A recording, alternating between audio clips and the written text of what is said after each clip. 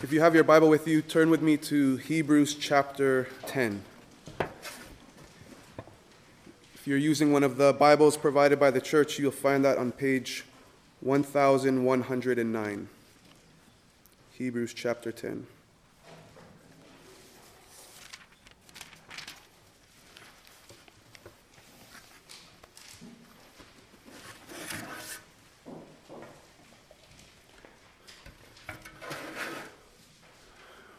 What is the worst crisis that you heard about in 2019? A Google search of the words 2019 crisis will yield results of natural disasters, homelessness epidemics, global warming, stock market activity, and Tesla bulletproof window demonstrations gone wrong. With all of the legitimately terrible and devastating things that were covered in the news this past year, the most devastating crisis that is happening all across the world today got almost zero news coverage. It's when a professing believer waves their white flag to the barrage of trials and doubts and fears and persecutions, and they turn their back on the Lord Jesus Christ and they renounce their allegiance to him.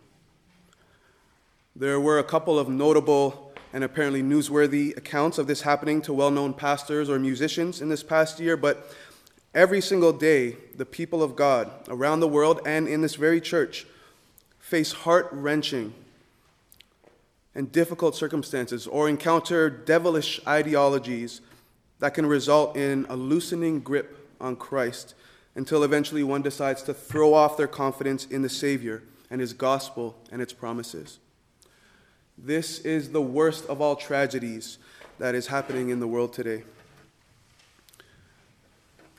When those fiery darts come at us of persecution and doubts and challenges and fears, they can result in one of two things. They can either pierce our souls and burn up our devotion to Christ and trust in him, or if we are armed with God's armor, as the Ephesian church was instructed to be, then we can raise our shield of faith and quench the flame. If you are in Christ today, you will not get out of this life without encountering such darts. None of us gets out of here without being shot at. We were called by our Savior and our Lord to the Calvary road that he himself walked before us. And if we are going to follow him faithfully, crosses await us. It may be that even today, you are in the middle of a crisis of faith, experiencing one right now. Or maybe you aren't. But if you've never come to a period in your Christian journey that you have experienced a crisis of faith, take it on the authority of Scripture that you will at some point. None of us knows what 2020 holds, but if we are to remain faithful to the end, we must know that these things will come at some point, and we must have as our framework the whole counsel and armor of God. The author of the book of Hebrews was writing to a group of Christians who were in the middle of a deep pit of crisis and were on the brink of recanting their faith, and with it, the glorious realities that it brings in this life and hopes that it brings for the life to come. And throughout the entire book of Hebrews, the writer applies remedy after remedy, like a skilled physician, to these soul-sick brothers and sisters. And his aim is to restore them to a strong, resilient, persevering faith. And today we're going to look at one section, one shelf in this medicine cabinet, chapter 10, verse 32 to 39. And we're going to seek God's help to have this same sort of faith that the author was aiming to produce in these Christians that he wrote to. So let's read together chapter 10, verse 32 to 39. This is what it says. But recall the former days, when after you were enlightened, you endured a hard struggle with sufferings, sometimes being publicly exposed to reproach and affliction, and sometimes being partners with those so treated. For you had compassion on those in prison, and you joyfully accepted the plundering of your property. since you knew that you yourselves had a better possession and an abiding one. Therefore, do not throw away your confidence, which has a great reward. For you have need of endurance, so that when you have done the will of God, you may receive what is promised. For yet a little while, and the coming one will come and will not delay. But my righteous one shall live by faith, and if he shrinks back, my soul has no pleasure in him. But we are not of those who shrink back and are destroyed, but of those who have faith and preserve their souls. Let's pray together.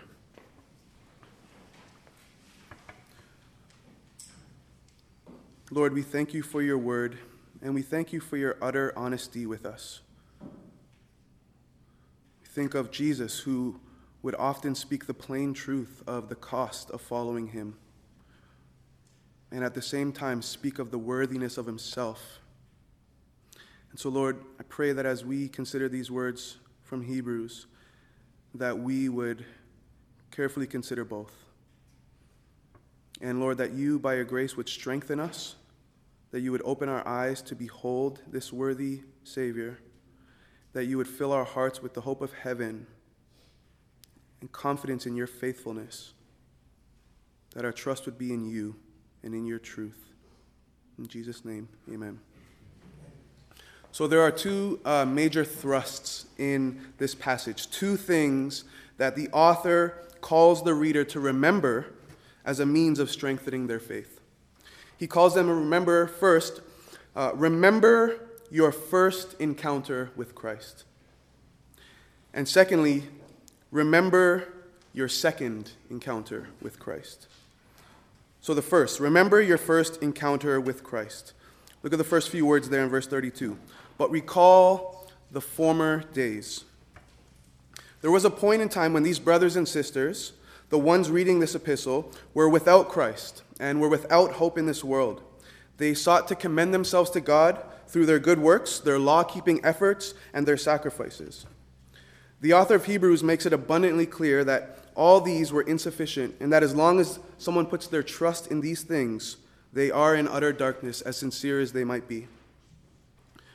But the message of Christ came to these people, and it was like the sun rising for the first time, shining upon their hearts and revealing to them their bankruptcy before God. But they also saw in Christ all they needed to be made right with God and to live eternally in his presence. It was like the man that Jesus speaks of in Matthew 13, who comes across the greatest of all treasures and realized that all he had amassed in his life was not worth comparing to it. And so he goes and he joyfully sells all that he has in order to lay hold of that priceless piece of real estate. Until that point, the Jewish community was subject to the wider Roman rule. They were a conquered people and were allowed to practice their religion in peace, so long as they didn't violate the decrees of Caesar and his governing authorities.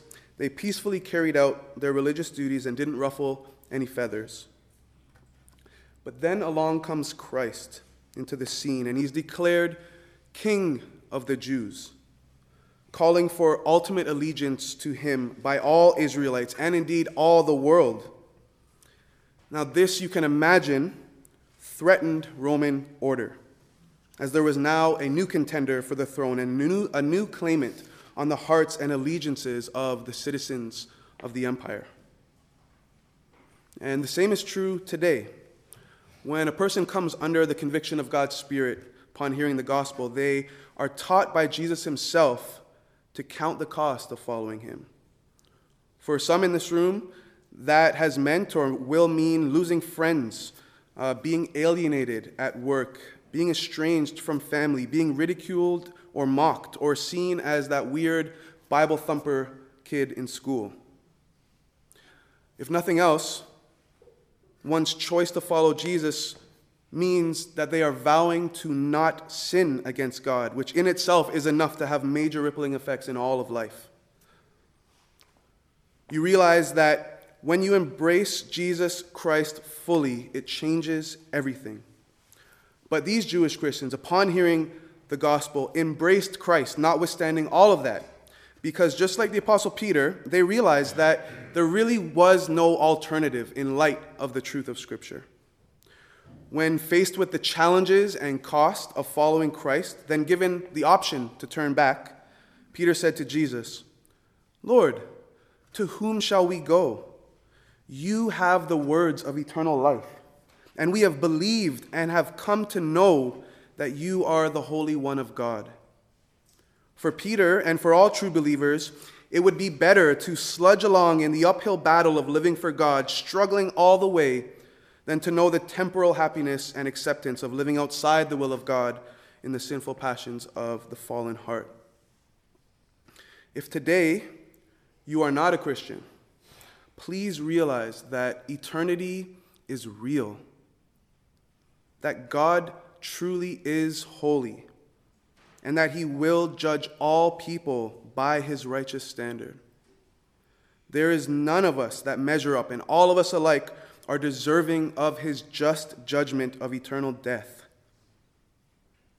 And there is only one way to be made right with God, and that is by turning from your sin and putting all of your trust in Jesus, the Holy One of God. If you do that today, you will be forgiven of all your crimes and granted everlasting life. These people, to whom the book of Hebrews is addressed, did just that. And as can be expected from all who turn for all who turn to God, they experienced persecution. Now it's many years later after their conversion, and they find themselves in a state of wavering in their faith. And they're tempted to turn back to their non-confrontational, non-controversial practices of their former way of life. And so the author is here bringing attention to the time of their conversion in order to highlight how differently they used to think and how differently they used to respond to suffering and persecution. So he highlights two aspects of their response to these things in their early days as a Christian. The first is this: they endured suffering. So read with me verse 32 and 33. "But recall the former days when, after you were enlightened, you endured a hard struggle with sufferings, sometimes being publicly exposed to reproach and affliction, and sometimes being partners with those so treated." In first century history, we read of a number of occasions of widespread persecution towards Jewish Christians in the years 49, 64, and 66 through 70. It's possible that some of those reading this very letter were among those affected by these events. But whatever the case was, these readers, because of their faith in Christ, were subject to what the author calls reproach and affliction. And the difficult experience of these afflictions itself was compounded by the fact that their ridicule was public, as the writer says. They were held up as the scum of society. They were subjected by the authorities to the ridicule and the reproach of the general public.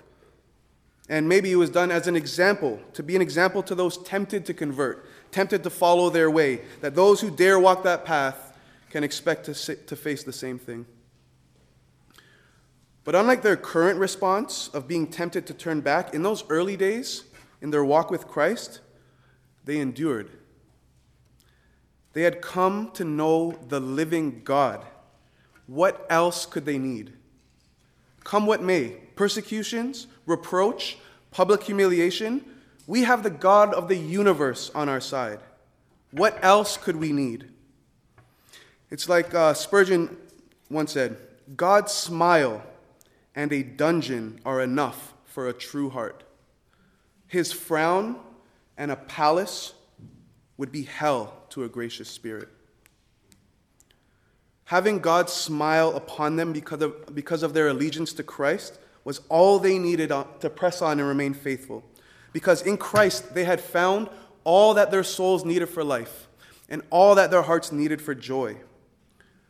The Apostle Paul is another example of this when he writes to the Philippians about what it cost him to follow Christ. He says, "Whatever gain I had, I counted as loss for the sake of Christ.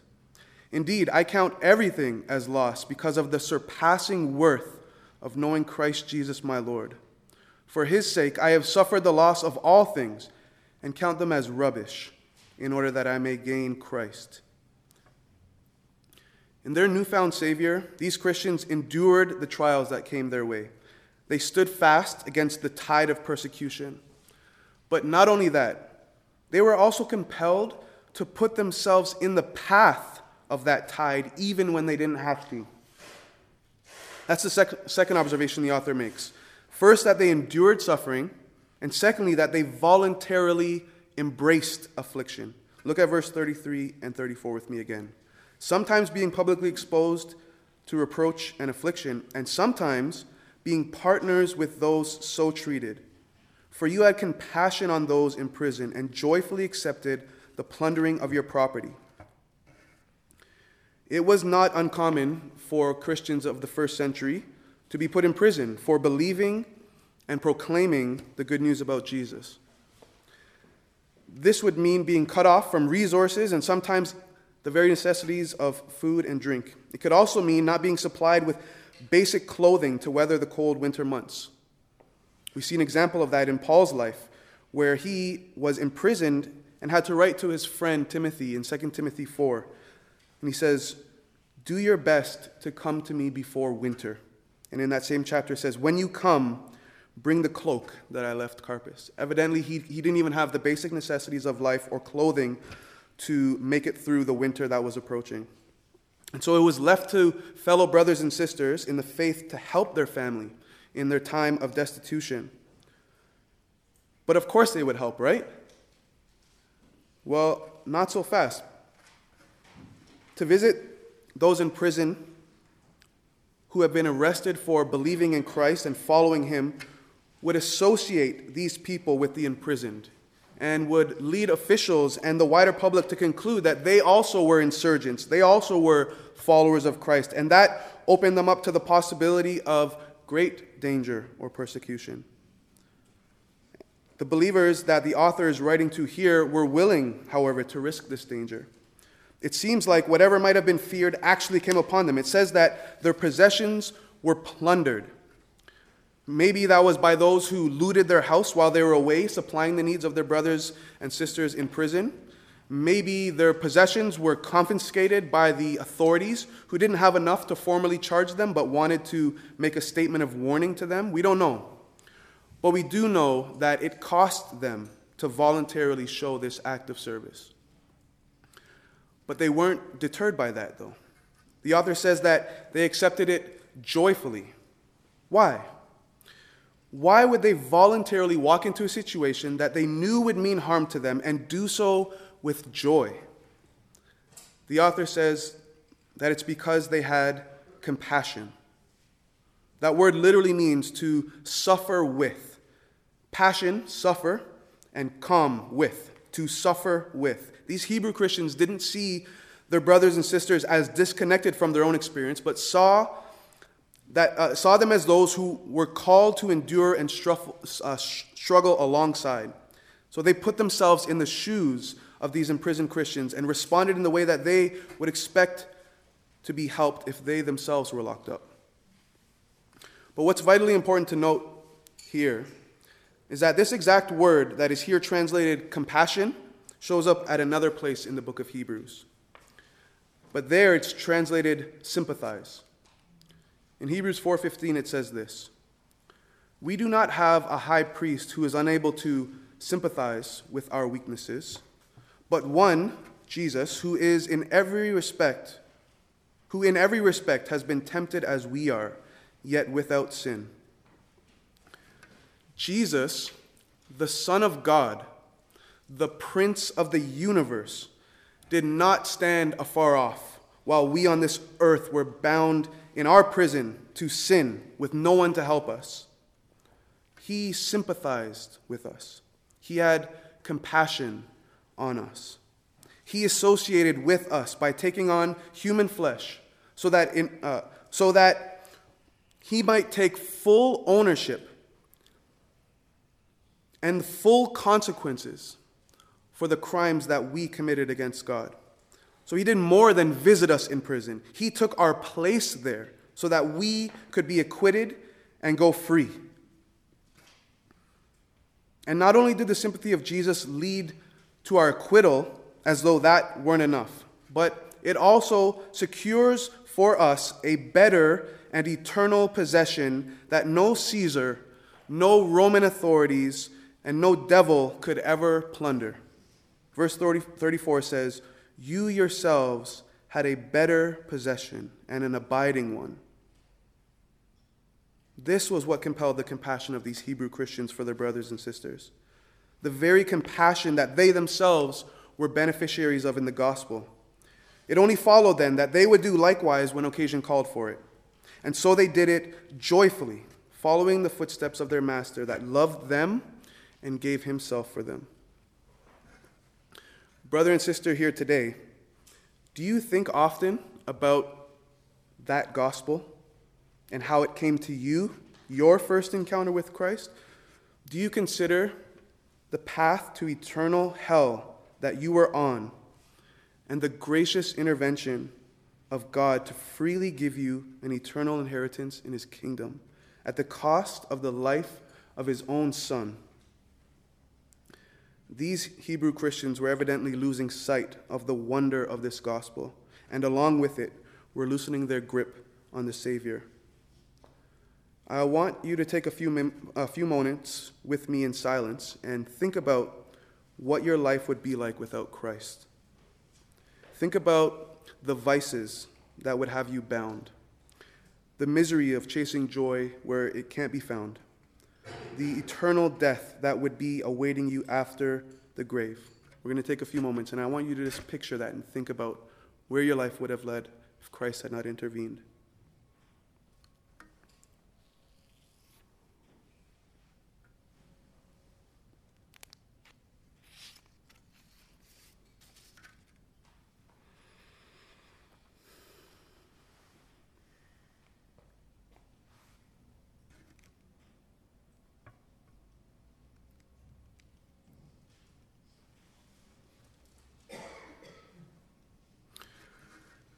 When those things are considered, alongside the joys of knowing God and having his smile upon you and his kingdom promised to you because of your allegiance to Christ, any sane mind would press on to know and follow him, even if that journey takes you through the valley of the shadow of death 1,000 times over. Make it a habit, often, and especially when tempted to turn back, to recall your first encounter with Christ. What you then saw in him that was so appealing, so as to be willing to give up everything for him. Be like King David, who said in Psalm 16, "I have set the Lord always before me. Because he is at my right hand, I shall not be shaken." That is what the author is here helping these readers to do. Recall their first encounter with Christ and the effect it had on their ambitions, their allegiances, their possessions, and their fears. He then turns their focus from looking backwards to the time of their enlightenment to looking forward to the time of the consummation of their hopes, their reward. He pleads with them in verse 35 to not throw away their confidence in Christ because of what that persevering confidence will one day bring when they encounter Christ again. So this is the second point of the passage and this message. Remember your second encounter with Christ. Verse 35 and 36 say this: "Therefore, do not throw away your confidence, which has a great reward. For you have need of endurance, so that when you have done the will of God, you may receive what is promised." First thing I want us to see here is today's confidence, present-day confidence, will soon be exchanged for tomorrow's eternal inheritance.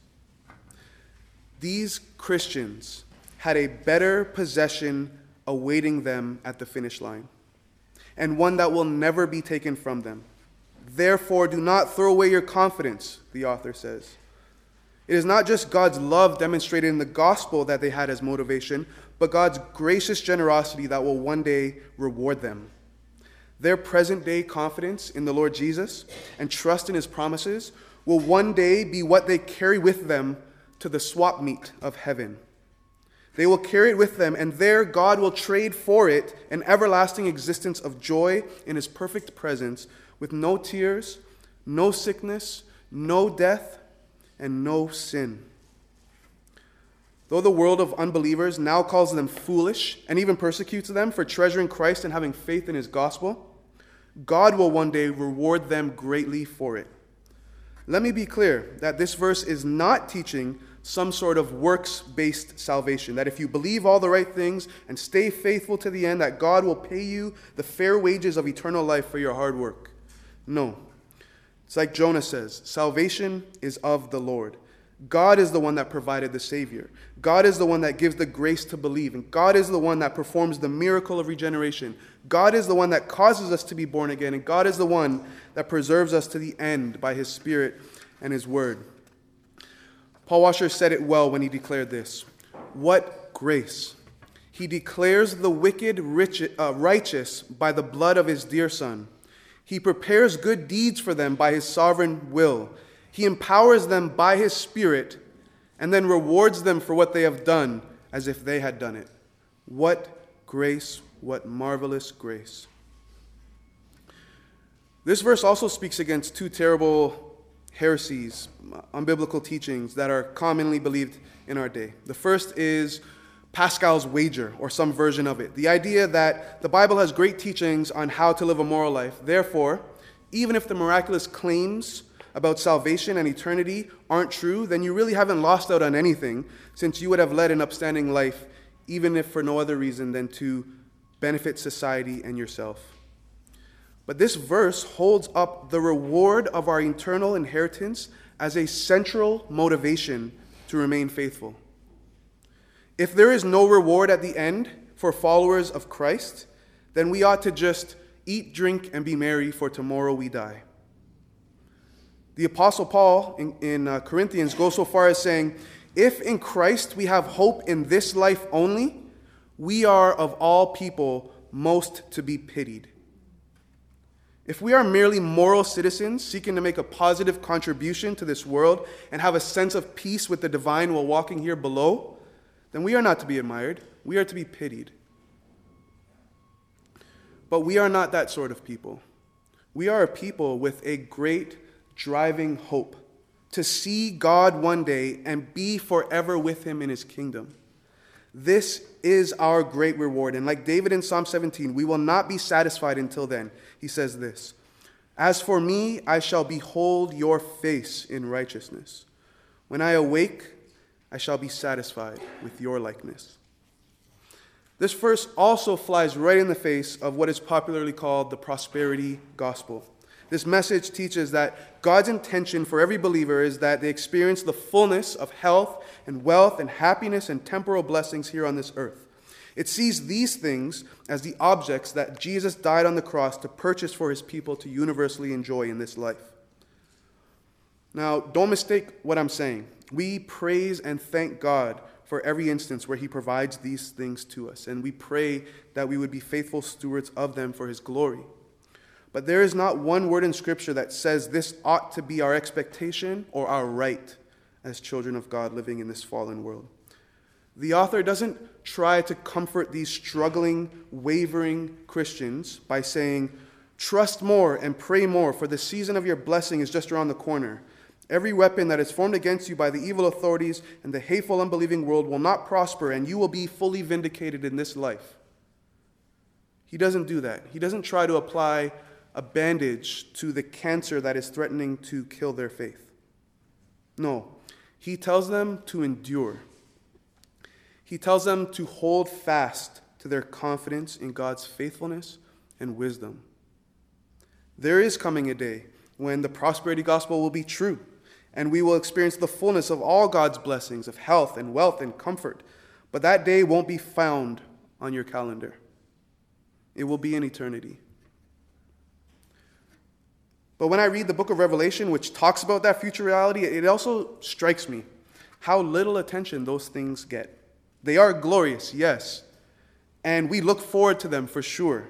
But even then, the overwhelming occupation of God's people in eternity will be being consumed with the glory and the majesty of God himself, living in his presence, perfectly reflecting his character, and forever declaring his infinite beauty and wisdom and power and glory and honor.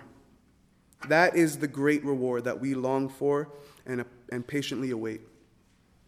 And it does indeed take Spirit-enabled patience to continue pressing on until that day, which leads to the second point of this section. The reward is only for those who endure to the finish line. Read verse 35 and 36 with me again. Therefore, do not throw away your confidence, which has a great reward. For you have need of endurance, so that when you have done the will of God, you may receive what is promised. The fulfillment of the promise comes after the enduring commitment to the will of God. Jesus speaks on a number of occasions of those who seem to start out faithful in the Christian journey and yet never make it to the finish line. The pilgrimage of the Christian life is like walking across a minefield on a tightrope. There are dangers on every side, and we cannot avoid them without the guiding hand and support of God's word and God's Spirit. We have need of endurance, and for that we have need of God's help. Perhaps you have experienced points in your journey where you've been brought to the very end of your strength, and you felt that you could not go on with Christ another day. You felt the weight even of these words in Hebrews as we read them. You felt the realities being portrayed in them. For the rest of us, who maybe have not felt that so acutely, a day is coming where this verse will prove more true than we can now imagine. What happens when you get the news that your little daughter's ongoing flu-like symptoms may actually be the result of a brain tumor and you're awaiting a scheduled MRI? Or when you struggle to make ends meet month after month and you are working yourself to the bone but can't seem to see a way forward? Or when you go to your routine checkup and you're told that the doctors have discovered cancer?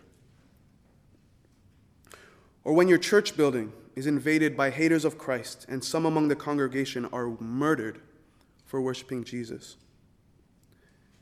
These are all experiences that Christians I personally know have faced or are facing right now.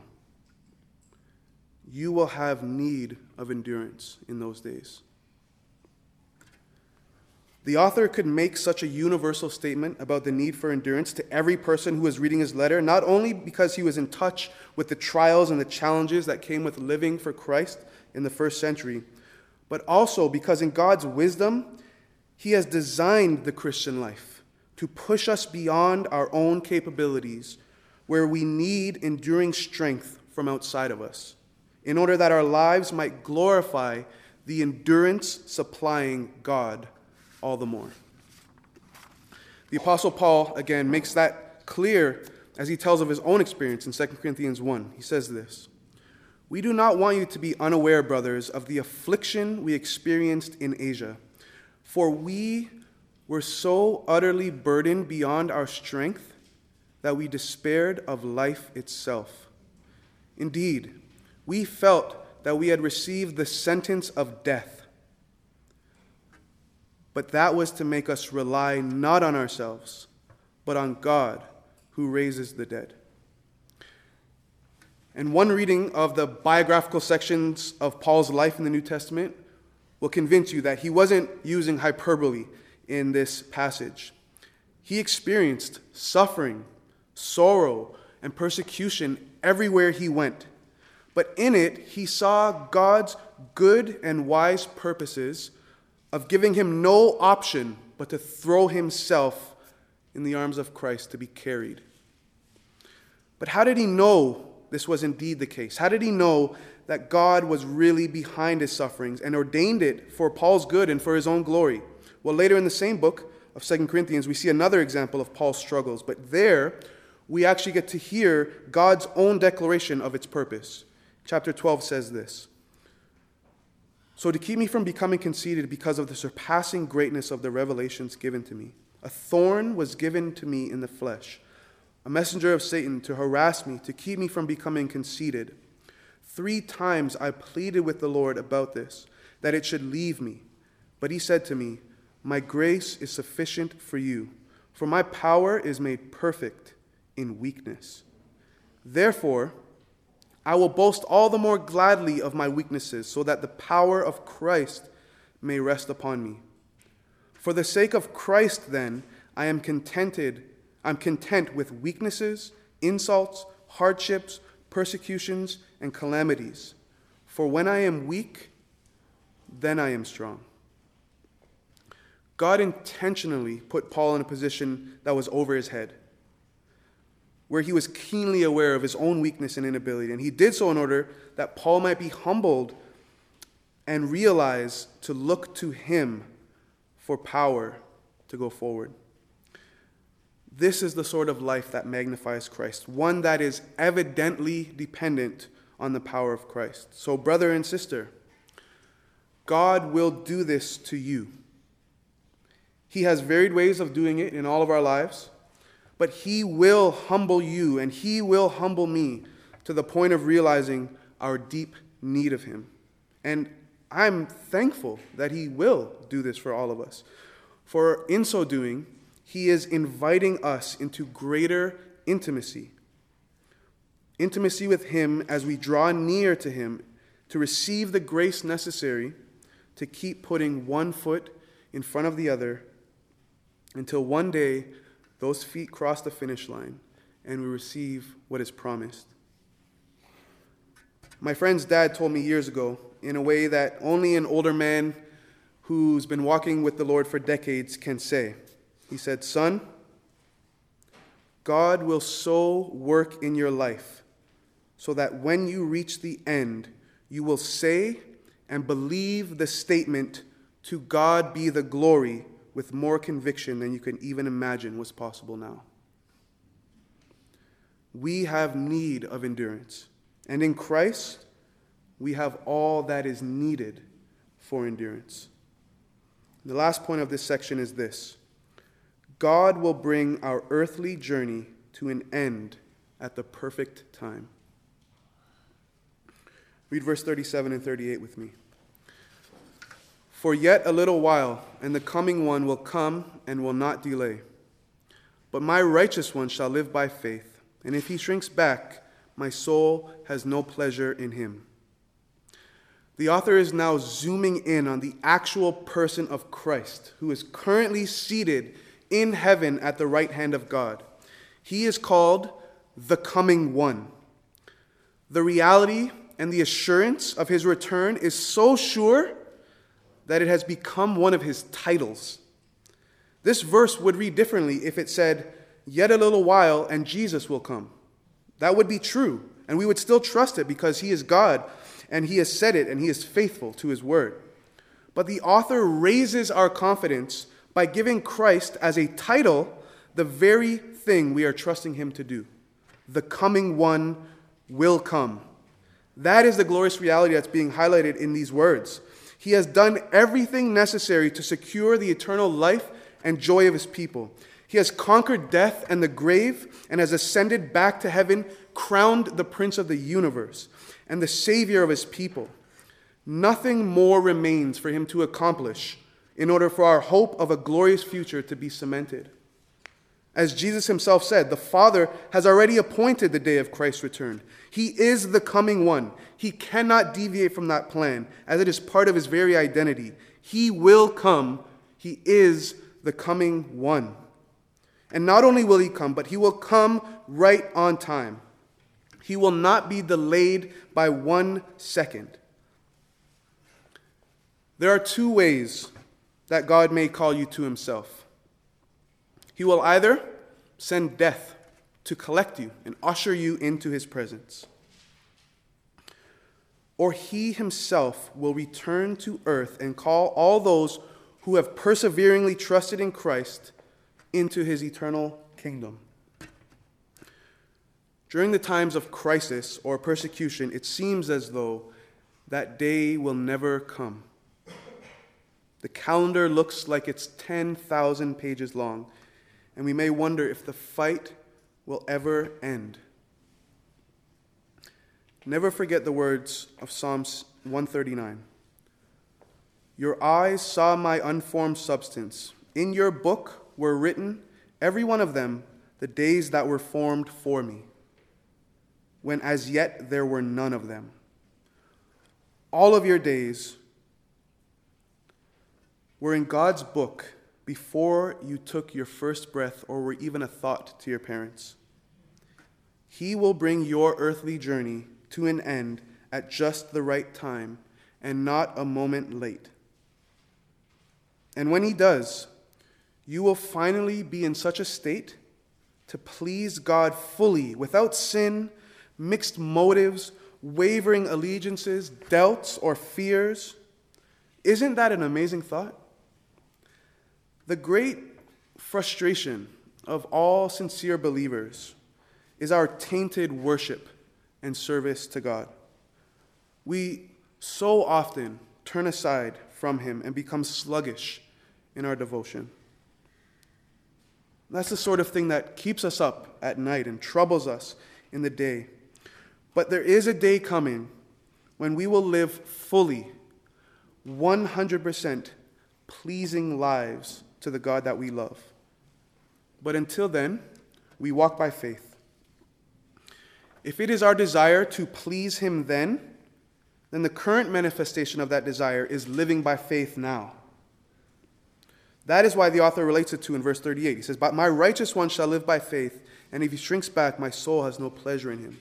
Without faith, it is impossible to please God, as faith produces now what sight will produce in eternity. Lives of loyal allegiance and obedience to God. And so we hope to live pleasing lives in God's presence in eternity. And because of that, we walk in obedient faith today. Our present day confidence in God will soon be exchanged for our eternal inheritance. We must endure to the end to receive our reward, and God will bring our end at just the right time. So press on and don't throw away your confidence in God's word and promises. The author finishes with a confident indicative. He changes from telling them what to do and not to do to a statement about their identity. Read verse 39 with me.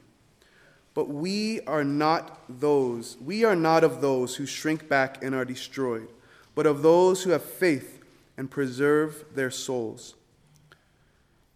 He reminds them that their striving, their enduring, and their persevering are not a means to their union with God, but a result of it. He again brings up a truth that he mentioned earlier in this chapter. There in verse 14 he says, "For by a single offering he," that is Jesus, has perfected for all time those who are being sanctified." The present day sanctifying of God's people, the pruning, the refining, the humbling, is rooted in our identity in Christ, which was cemented by Christ through his death and resurrection. By offering himself in our place on the cross to face God's judgment, Jesus gave us a perfect record before God. This was before these Hebrews or us came to faith, before they endured the suffering and the affliction, before they joyfully accepted the plundering of their property or performed any other act of faith. And this righteousness before God remains fixed in God's book for all time. This is the deepest roots that we can draw from when our leaves begin to wither and our strength begins to fade. We must be reminded of who we have been made through the gospel: righteous sons and daughters. And from that conviction, we do what the old saying instructs, and we become who we are. So to my brothers and sisters here who have come to genuinely trust and bank all their hopes on Christ, you are perfect in God's record book. You are righteous.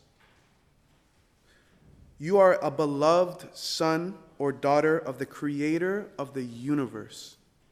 You are forgiven of every sin you have ever or will ever commit. No display of devotion will make you more loved, and no failure will make you less loved by your Savior. He has thrown you into the middle of the Atlantic Ocean of his love, and no matter how hard you swim, you will never be able to reach the shore. We who are Christians now live in the chasm between the day of our enlightenment and the day of our reward. We must keep a constant eye on both, in order that the roots of our tree of faith might continually be watered by the love of God, and the fruits of good works be constantly called to the surface of our branches by the hope that God will one day pay us for the harvest he himself caused to grow in us. So what do the days ahead bring for you and I? Only God knows. But in Christ we know for certain what eternity holds. And it is so glorious, so inexpressible that, as Paul says in Romans 8:18, I consider that the sufferings of this present time are not worth comparing with the glory that is to be revealed to us. Let's pray.